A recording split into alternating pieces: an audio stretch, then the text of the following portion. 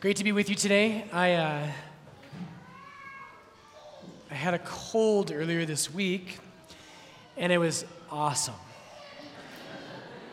Because as parents, I don't know if you get this, but I got sick, and I'm like, everyone's leaving me alone. I canceled all my appointments. I was like, Lord, is it bad to pray for sickness? No, but it really was nice. But the best part about being sick was I spent a couple days where I read 4 or 5 hours a day, and it was just wonderful. And the book I'm reading is this book. It's called We Become What We Worship. And today what I want to talk to you about is I want to talk to you about being an image bearer. You are an image bearer. You are one who is called to bear the image of God in this world. And this book starts with a very simple concept. So the author is a scripture scholar named G.K. Beale.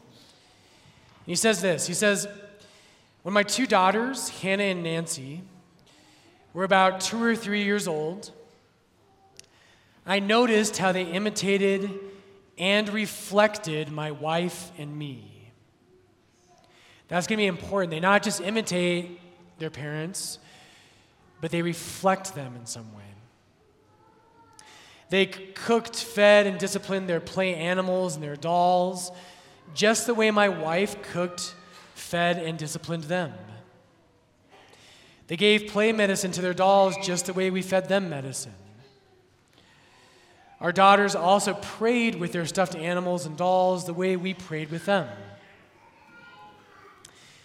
Most people, I am sure, have seen this with children. And here's the key line. When children only begin what we continue to do as adults. We imitate, we reflect, sometimes consciously, sometimes unconsciously.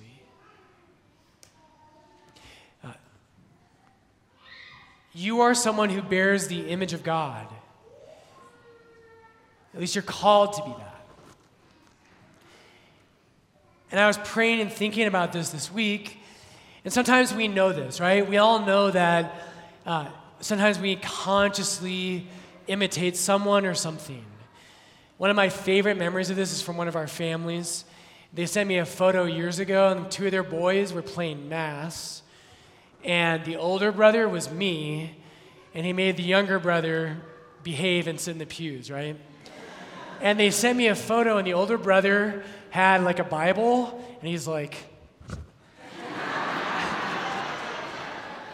and I was like, man, I don't know if you guys feel that way for me at Sunday Mass, but I love that. That's probably a more conscious, right, imitation. Sometimes we don't do it as consciously. Sometimes it's just kind of inside of us where we all unconsciously portray an image to the world. The last time I went to go buy a pair of glasses, I was overdue. I wasn't in my collar, and this woman at the eyeglass store was helping me, and she kept pushing these like modern, very hip, multicolored glasses, and I was like, no.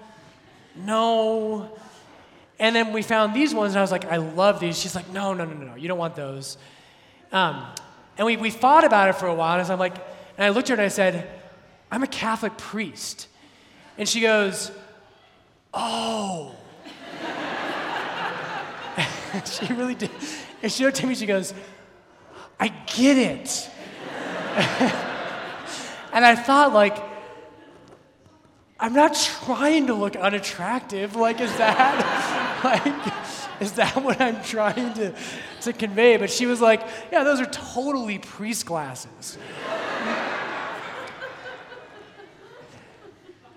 And probably subconsciously, that's what I was thinking. It probably was. You were made to reflect an image into the world. You were made for that. And so, brothers and sisters, you should know this if you were here last weekend. Today we finish up our Stewardship of Generosity that we do once a year. If you've been going to Lourdes, I preach about money once a year, every year. And what I want to do today is, first thing is I just want to thank you because you are generous. This congregation is a very faithful and generous congregation. And I think you get it.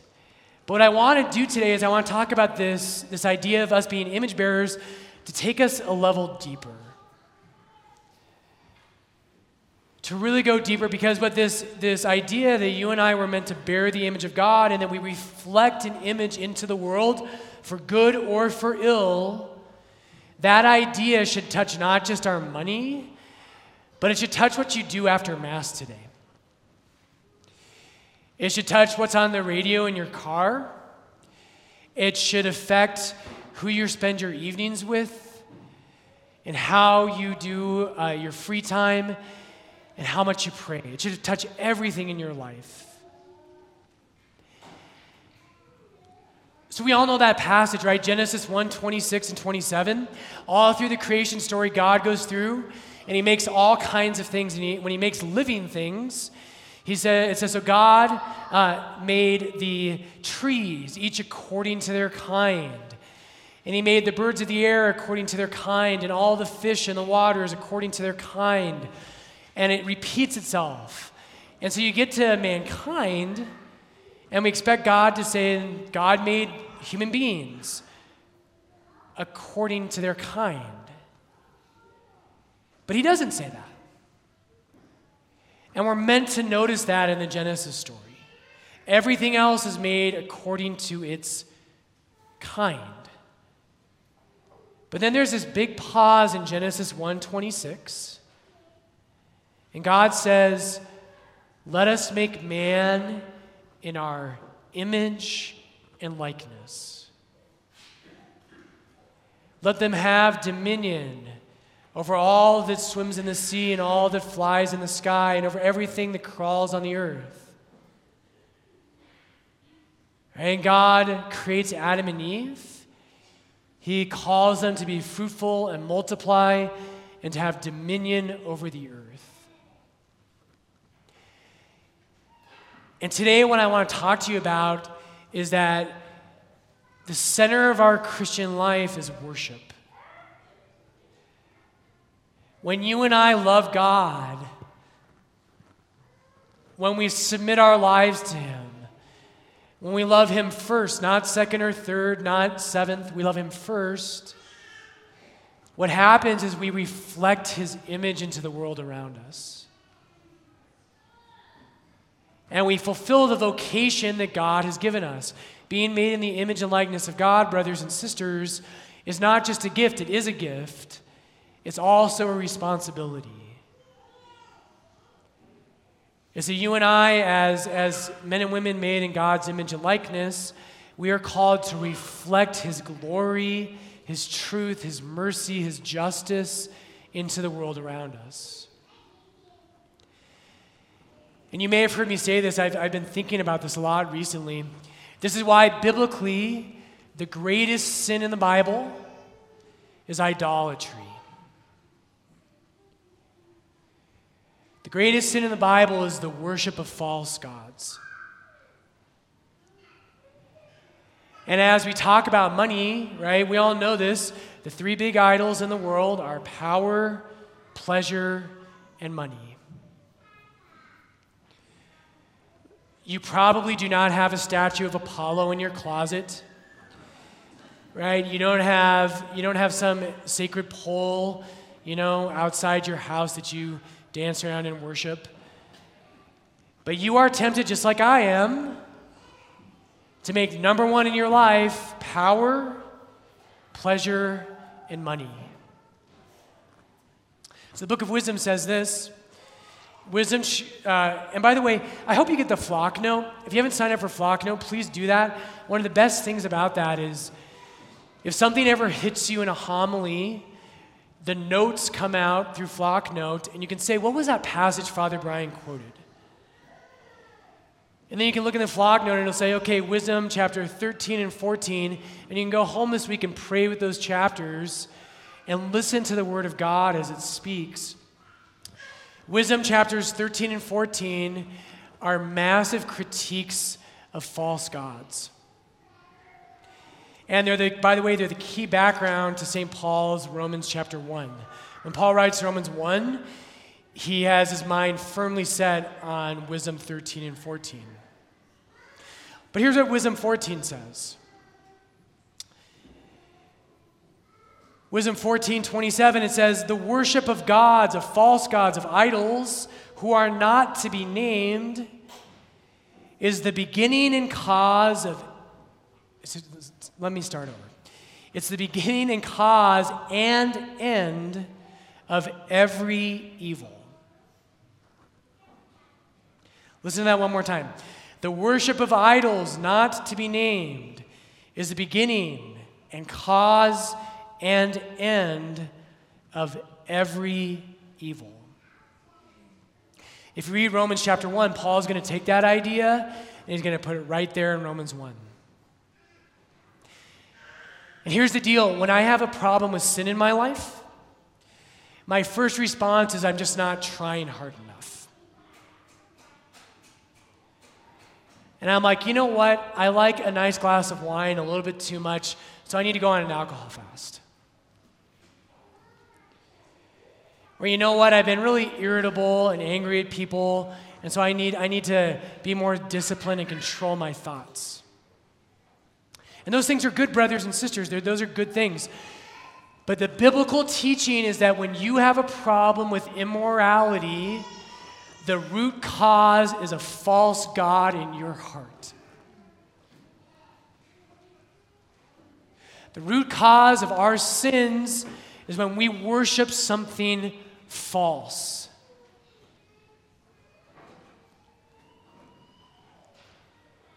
This is such a temptation. This is why Satan comes after us, and he wants us to worship false things, right? In Matthew chapter 4, when Jesus is tempted by Satan, the greatest temptation, the third temptation, he says, I will give you all the kingdoms of the world if you just bow down and worship me.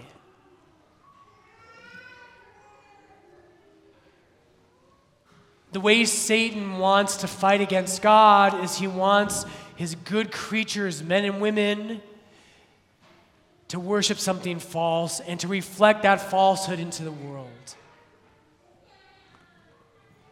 So wisdom teaches us that the beginning of all of our sins really starts with the worship of a false god. The second point is this, is that you and I, when we worship God, what happens, and you've met people like this, there's different degrees of this. When you meet someone who loves God, they're not perfect, but they really love God. They have given their life to Him. They give their time to Him. They give their money to Him. They give their hopes and their fears and their past and their future to Him. When you meet people like that, when you hang around them, you feel like you've been around God. And that's no mistake. They are image bearers.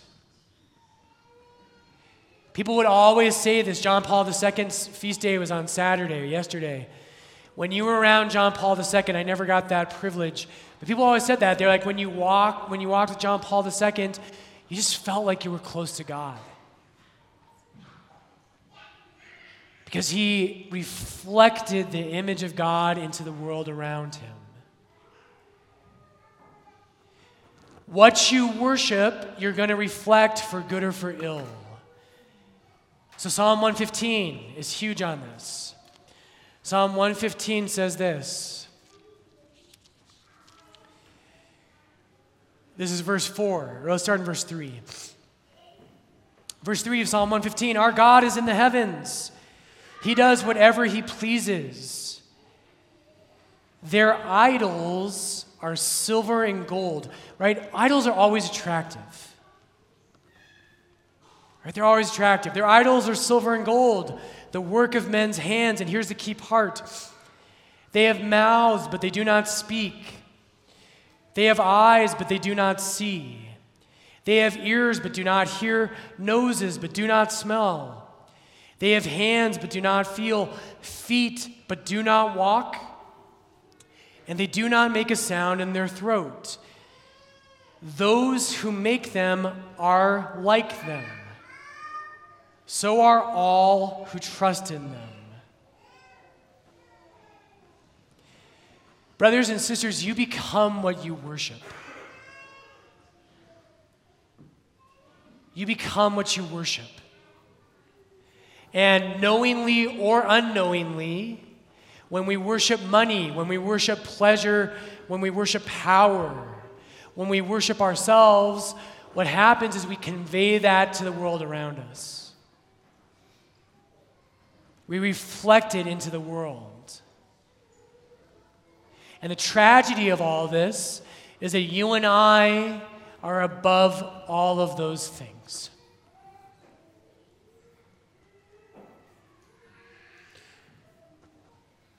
You are much more important than money. You are much more important than power. You are much more important than pleasure. You are above all those things. And in Genesis 1, to go back to that image, man and woman made in the image and likeness of God, God in that same passage talks about Adam and Eve having dominion over the earth.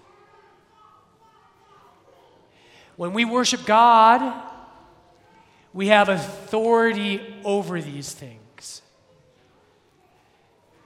But when we love created things more than God, they gain authority over us. You become like what you worship. This is the heart of why you and I submit our finances to God. The reason we do this, brothers and sisters, is not for a beautiful church. I believe in beautiful churches. That's why we did a beautiful renovation. It helps us to understand God's beauty. I think that's important. We don't give our money, though, for that. We don't give our money because we need to pay the bills and the parish staff. We do need to do those things. We give our money because we worship God. And if you do not worship God, brothers and sisters, if you do not cast down your idols in front of Him, something else will take His place. It always does. You will worship something else. If you worship power, you will start to understand people around you. You'll always view them through that lens. You'll see them as rivals and competitors and threats. If you worship pleasure, you'll be obsessed with how you look. And you'll view others through the lens of lust. Right? And if we worship money, right, we start to think of the whole world through that lens. What you love becomes your God, and you become like that false God or the true God. This is our mission, brothers and sisters. And by the way, this is all over Scripture. So it's no mistake when Moses gives his whole life to God. And in Exodus 33, he goes up on the mountain and talks to God. And when he comes down, he radiates the glory of God into the world. He becomes the living reflection of God's presence. Jesus in Luke chapter 9 goes up on the Mount of Transfiguration, and his whole appearance is transfigured to radiate the glory of God the Father. And Jesus is the true image of God in the world. This is our calling. In 2 Corinthians chapter 3, St. Paul says this. Paul says, the Lord is the Spirit, and where the Spirit of the Lord is, there is freedom. And we all, with unveiled face, beholding the glory of the Lord, are being changed into His likeness, from one degree of glory to another. This comes from the Lord, who is the Spirit. The more you give your life to God, Jesus, the more that I can see your glory, the more I'm able to reflect your glory into the world around me.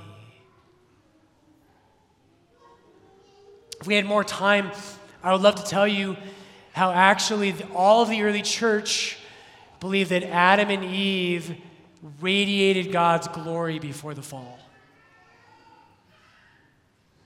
Universally held in the early church that Adam and Eve in the Garden of Eden radiated the light of God's glory. But when they worshiped something false, they lost it. So many of our sins, brothers and sisters, we're so tempted to think, I just have a weakness here, God. And maybe you do, maybe I do. Or maybe our heart's often this way or that way. But brothers and sisters, our problems with sin are always, always, always about who we worship. It's always about that. And I just know in my own life as a priest over 11 years, the moments that I draw closest to God aren't because I was disciplined. It's not because I tried harder. I might have done that as well. It's because I put him back on his throne. Balthazar says this. You know he had to make it in here somewhere. Balthazar, when he talks about the Epiphany, right, when the Magi come and they give their gifts to Jesus after he's born, he says this, so the kings, right, they come and they lay their treasures before him. Balthazar says that's what it means to be a Christian. He says, when God appears among us, we are dethroned. When God appears among us, we are dethroned. We belong to him, and all of our treasures are his. This is at the logic of tithing, but it's at the logic of so many other things. The world tells us that happiness is when I have all these other things in my life and I possess them. Happiness is not that I possess all these things. Happiness, brothers and sisters, is that I am possessed by him.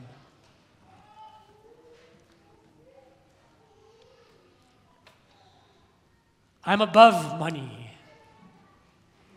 I am above power. I am above pleasure. Those things are not evil, but they are below me. And they are below you.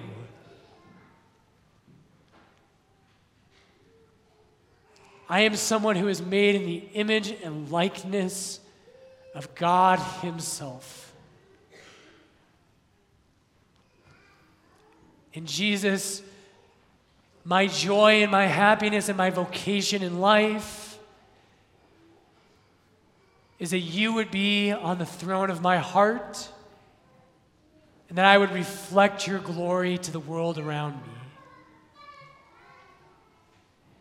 This is our vocation, brothers and sisters. I have one last thought for you today. I want to finish with our gospel in Luke 18. I was laughing. We schedule our tithing talks, and I'm never ahead of the ball, so I never look at the readings ahead of time.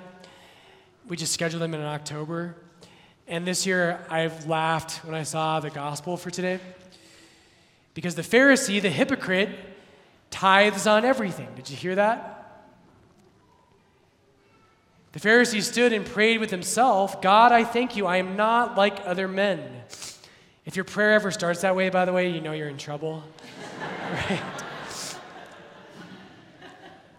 Thank you, God, I'm not like those Presbyterians. God, I thank you that I am not like other men, extortioners, unjust adulterers, or even like this tax collector. I fast twice a week, and I give tithes of all that I get. And so here's the important caveat. You and I have to listen to the Word of God. The Word of God has to be in our souls. And we have to let it correct us when we're off base. Last thought today, brothers and sisters, there is such a thing as counterfeit religion. There is such a thing as counterfeit religion. And it's dangerous for people like you and me. The Pharisee does a bunch of good things, doesn't he? In fact, what he references here is above and beyond what's required of him. Jews are not required to fast even once a week. He fasts twice a week. Jews are not required to tithe everything, only certain parts of their income. But he tithes on everything.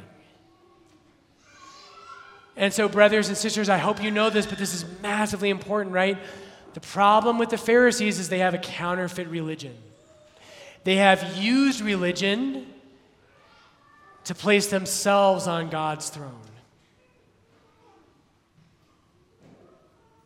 They have used religion to place themselves on God's throne. The key to all of this is when we love God first, which is the centerpiece, then we fulfill the law the right way. But if we don't love God, if we don't put him first, if he doesn't dethrone us, nothing else matters. All of our works become polluted. We have to love God first. Today, when you go home and this week, spend some time today, pray. Pray about this. What's the idol in your life? Maybe it's money. One of the ones I think in all of our lives is busyness. We think we always have to be busy. People ask me, like, Father Brian, how you doing? I'm like, I'm busy. I've got to stop saying that. I'm going to just start saying, like, Father Brian, how are you? I'm going to say, I'm miserable.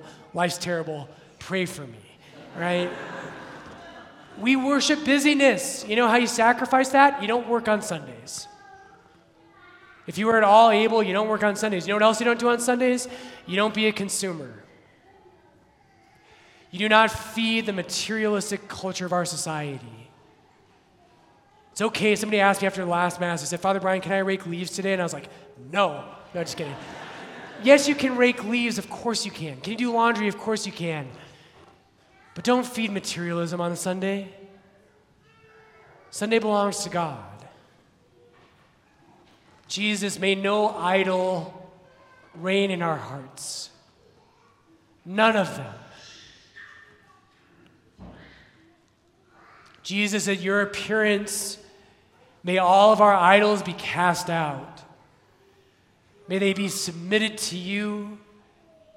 Jesus, may you reign in our hearts. And Lord, may we reflect your image to the world around us.